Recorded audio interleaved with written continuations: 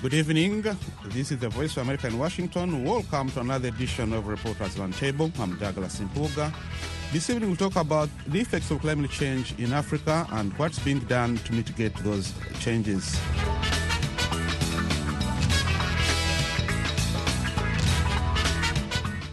And with us tonight is my colleague, Vincent Makori, Managing Editor, TV English to Africa. Vincent, welcome to the show.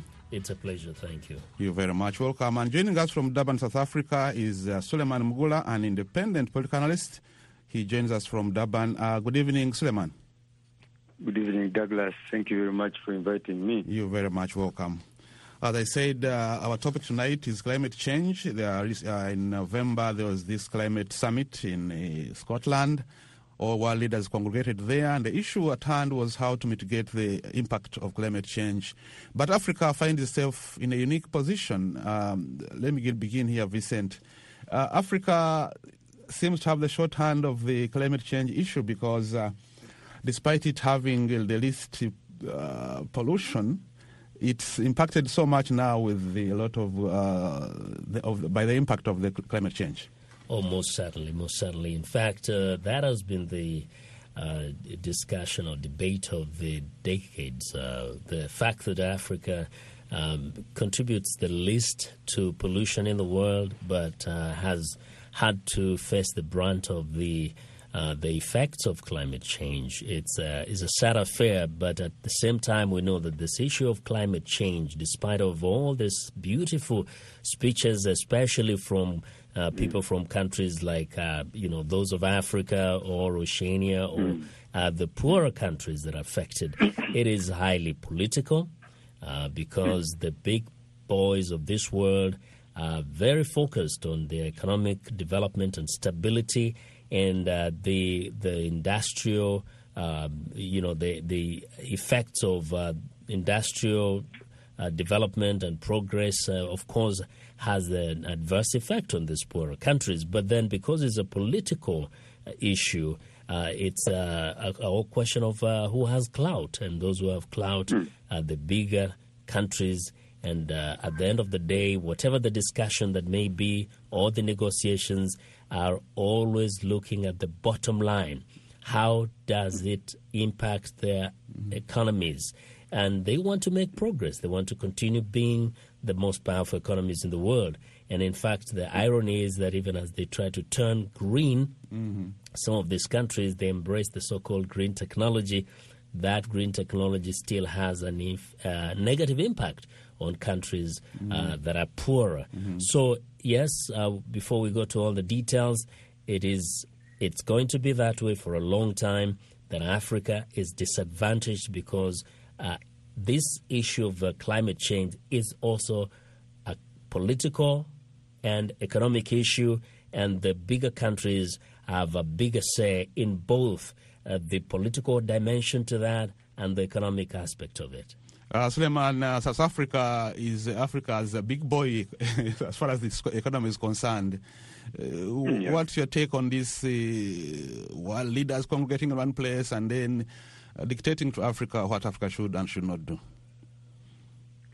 Yes, as Vincent has said, as we are the third largest economy on the continent, we are, as far as the contribution to emissions, we have a contribution because our economy is large and is backed by fossil fuels.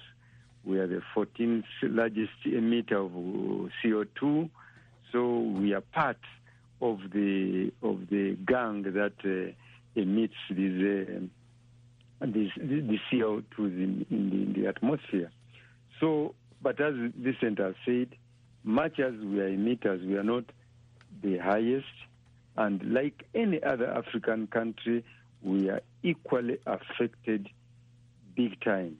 So you find that all these effects, regardless of what the speeches they are giving, regardless of the commitments which they are giving, which they are not even fulfilling, because most of the commitments which were made in the Paris agreements have not been fulfilled coming to COP26.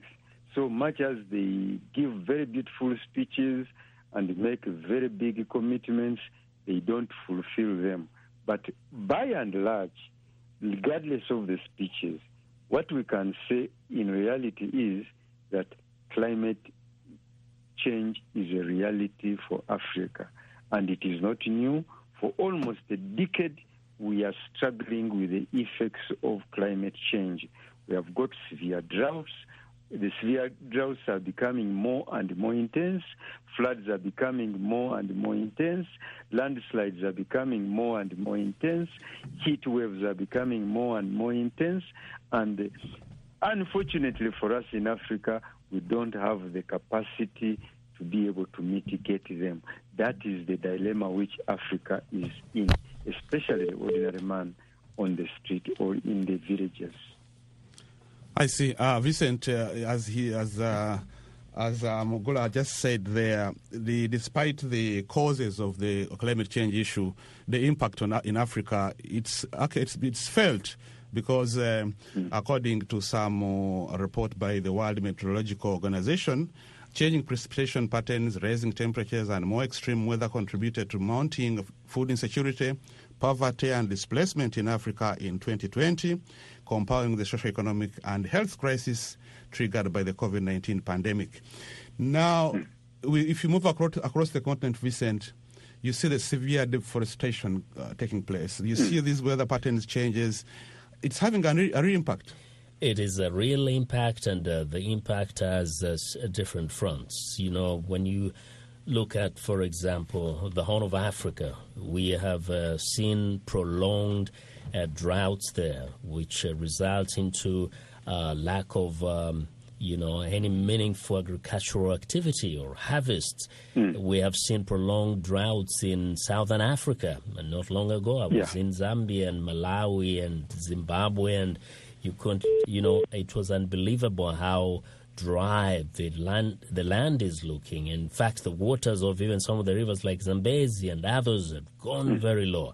Now you go to West Africa north, we're talking about even just the Sahel region, in as much as it has always been dry, but it's getting worse.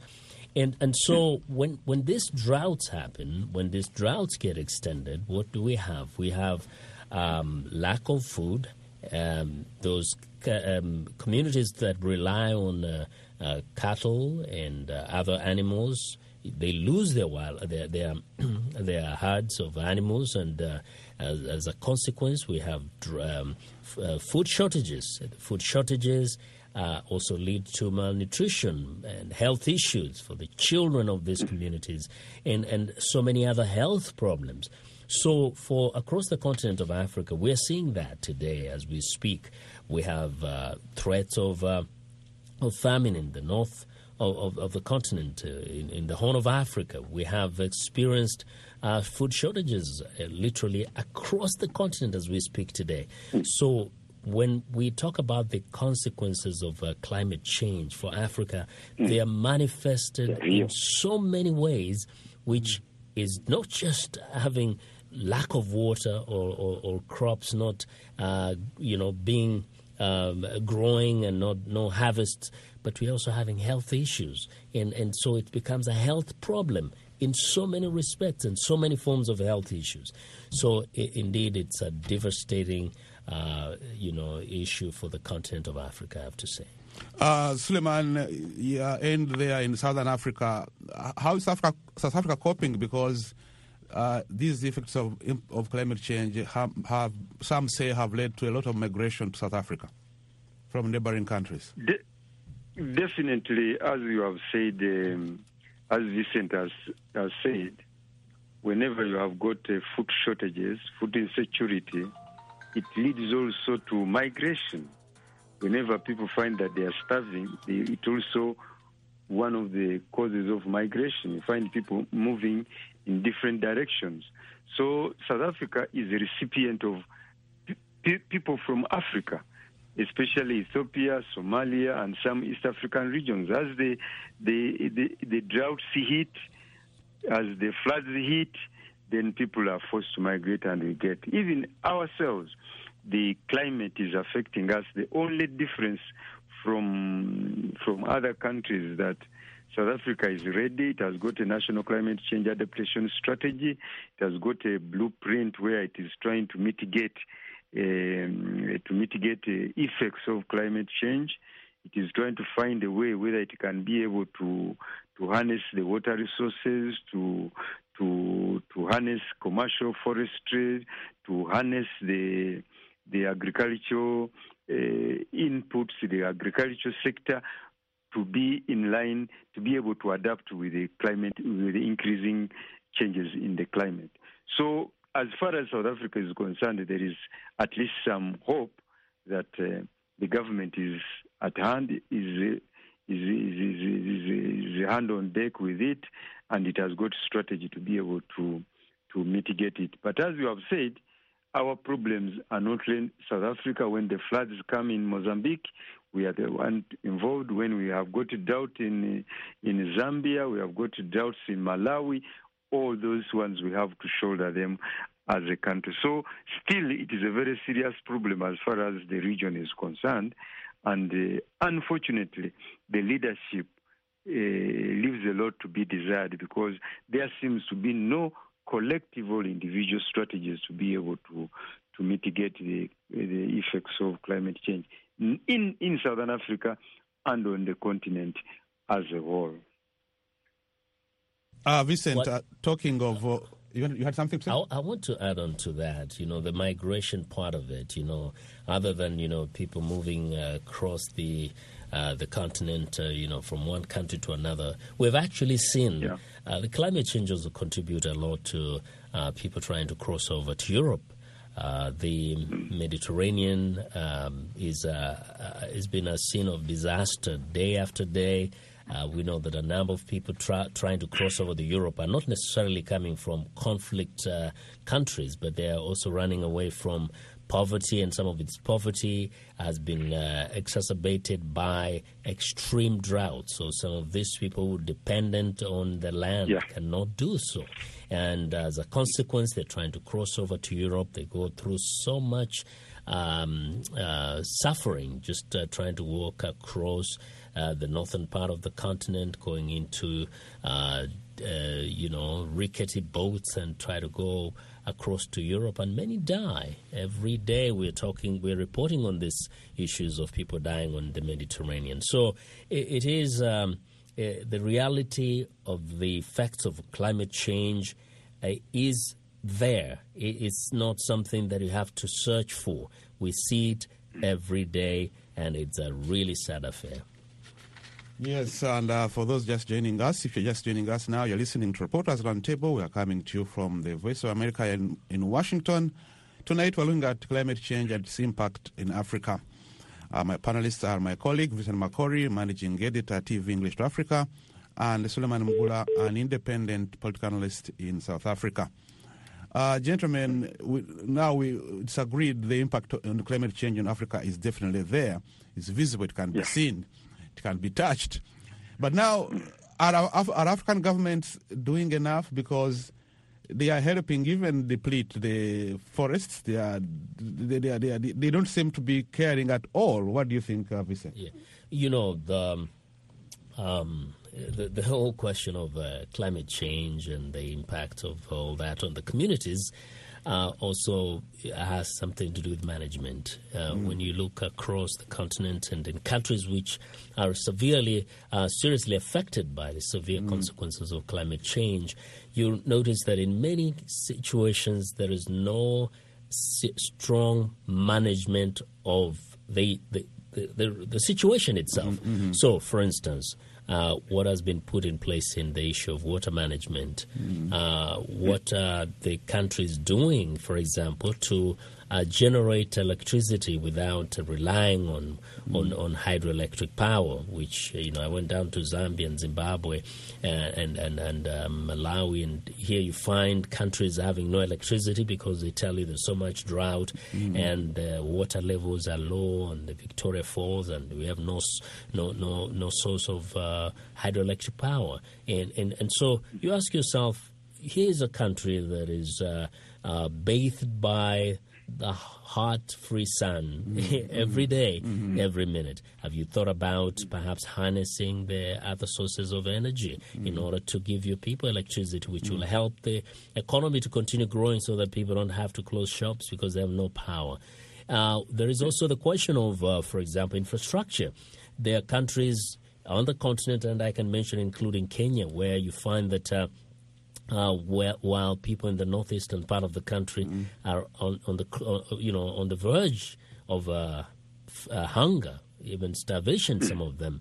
There's so much food in the western and southern part of the country, but the food cannot be transported because of lack of, proper infrastructure, or sometimes just lack of the systems to make sure that you can balance off the different weaknesses and strengths of the regions, and that applies to many other countries of the continent.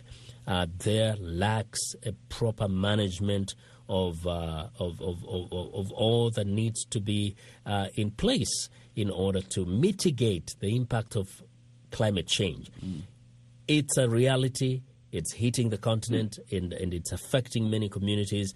But the lack of management is actually what makes things even worse, because you cannot wait for the ideal condition. You cannot wait for the, this COP20 whatever to be implemented so that things can change in your country. You have to figure out, how do we help the communities that are affected? For example, how do you help those communities that rely on pastoralism when they are hit by drought every year? What alternative economic activities are you introducing to those areas?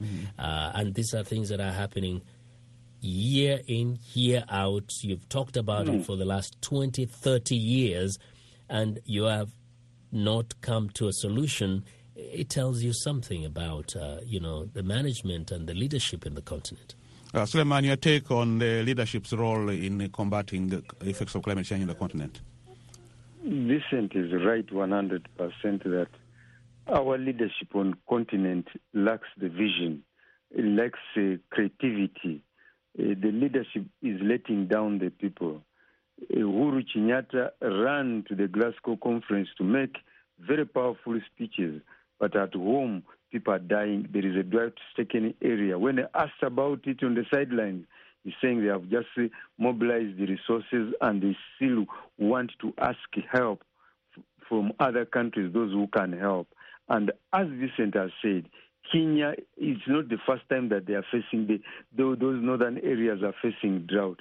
This has been in and out, but now again the country finds itself in severe drought, and they have to mobilize resources quickly without prior plans.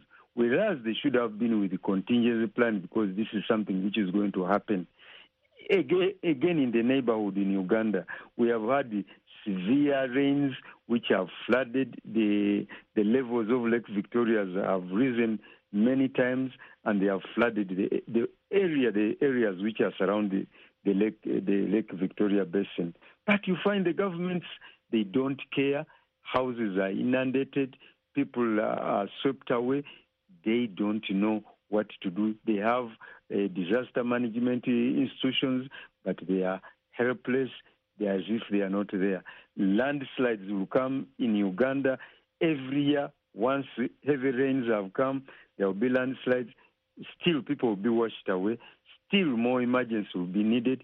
Still, the country is not prepared for it. As we speak, they can hit any time when the rains come, but you'll find that it will find the government still unprepared. So are other areas.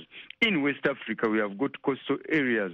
There is coastal erosion which is taking place, but the governments are dragging their feet to get solution to them. They want to seek for assistance from foreign donors. They cannot mobilize resources. They cannot prioritize problems. The continent has failed to get leaders who can understand the priorities of this continent. As you were saying before we came to this one, United Nations is estimating about 86 million people who are migrating within the continent. because of the effects of climate change, because of the disasters which we get. As a result of that, you find people are moving up and down. Increased poverty, increased drought, increased floods. They are making people to move up and down. But the leadership does not have the initiatives which can help the people and their own countries. Yeah. I wanted to add on to that. For instance, referring to the issue of food shortages and drought in the northern part of Kenya, for example. Here you find communities that are dependent heavily on cattle and other domestic animals. Now, it's a given that when drought hits, these animals are going to die. Sure. And once those animals die, these people have no alternative because they are not farmers. They don't really engage in serious farming. Now, there have been, droughts, if not every year, sometimes every 3 years. And one of the things that one time I spoke to an expert, he said, here's how you could resolve some of these problems. These people keep cattle. How about building abattoirs, building meat processing plants in those areas so that these communities can be encouraged to sell their cattle? You offer them money so that they sell the cattle. These cattle are sold, are slaughtered, and the meat is packaged, and that becomes a major industry. You will create jobs for locals who may work in those abattoirs, those meat processing companies. You'll create a local economy whereby the people working in these companies will need other services, including real estate. They want to stay somewhere. You may have supermarkets there. But how does this help mitigate the effects of climate change? When the drought comes and most of these people can't keep their cattle, they can sell them all. They have money which they can use to buy food that will be transported from the western part of Kenya. If you need to get some of it even from Uganda, you can. And if you build a good infrastructure, you can now bring in maize, beans, rice, and whatever, and you bring it to these regions where you've already created a very thriving economy based on cattle keeping. And as a result, all these people can purchase the food that has been transported from the other part of the country. They don't have to die of hunger because there's food in the western part of Kenya, in parts of Uganda. And the only reason why every year we're seeing these very miserable images from, say, northeastern Kenya is because we see these communities keeping their thousands and thousands of cattle, eating this little ever-reducing pasture. Then the drought comes. It goes on for 2 months, 3 months, 4 months, 6 months. And what do we see next? All the animals die. As if it's a surprise to us. Oh, all the animals have died. Of course, these people are not farmers. So what are they going to eat? And we don't have the infrastructure to take the food from western Kenya, from Uganda, so that these people can have food to eat. Some experts have said it's a no-brainer if you have planning and you're deliberate about this and you anticipate. These are not surprises. We know our weather patterns over the years. So regardless of what's happening globally with the climate change, we must anticipate the cycles of rain and drought and rain and drought. We have to anticipate. I see. Something. Well, talking to some in government in Africa, they claim that Africa is in a catch-22 situation. The developed world is telling them to adapt to this green energy, do this, don't destroy the environment, and they say the developed world did all that and developed infrastructure. Now Africa can't afford to go green. They are fasting. They are developing yet. So, how do they balance that briefly? As Vincent has said, Douglas, this is a no-brainer. The continent is the most vulnerable, and we know it over the years. We know that Ethiopia will be affected. It is a country which will be affected by drought in one region or the other. We know Uganda will get floods. We know all these countries. the leadership should take it as a priority to plan, to get strategies, to find a way to mitigate these issues. Why should people? But what do the governments do? You'll find most of the African countries have got stocks and stocks of tear gas. They have got stocks and stocks of guns. They are ready for any opposition matches. If there is an opposition demonstration, all the governments are ready with the most sophisticated arms. But if there is a flood, the governments don't even have movement. They cannot even move to go and rescue people. I've always... sorry. Go ahead. Go ahead, Mula. Finish your thought, and then I wanted to add... I was just saying that the leadership in Africa leaves a lot to be desired. We know our problems. It is a non-brainer. We can plan if we prioritize. If we know that these are the problems that affect us. Really, we are, at the moment, climate change and poverty, they are intertwined. We know the socio-economic effects which it's going to cause on the continent. But the leaders are not bothered at all. They are rusty. They are not bothered. They are just interested in remaining in power other than solving the problems that face the people. I also wanted to add that, we never need to invent the wheel, okay? Now, what lessons do we ever learn from other countries? The United States, for example, is a country that also has places of, heavy rainfall, the green places, but also it's a country that has a desert, a vast desert. United States has regions where people are basically ranchers. All they keep are cattle. They are not farmers. But do we hear people dying of hunger because they live in a desert area? Do we hear of people dying of hunger because they live in Australia's drier parts of Australia? No. Why? Because they have managed their regions according to the climatic conditions there. So if we plan and learn from the countries that have dealt with these things effectively, we will understand, instead of coming to New York for, trips, for shopping trips and all that, visit some of these areas and find out how do you manage the parts of your country that are very dry.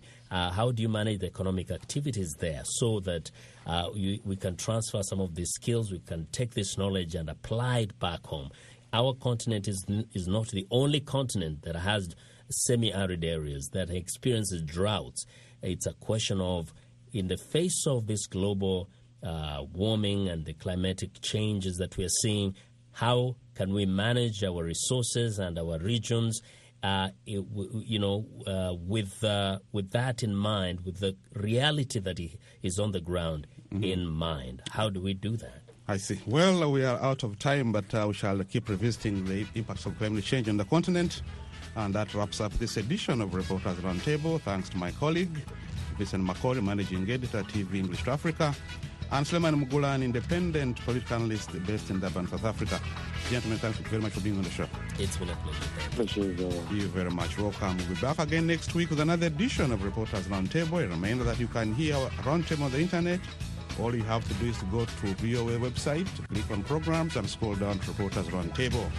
You can also drop us a line. Our email is reporters@voanews.com. Once again, thanks very much for tuning in. And until next week, I'm your host, Douglas Mpuga.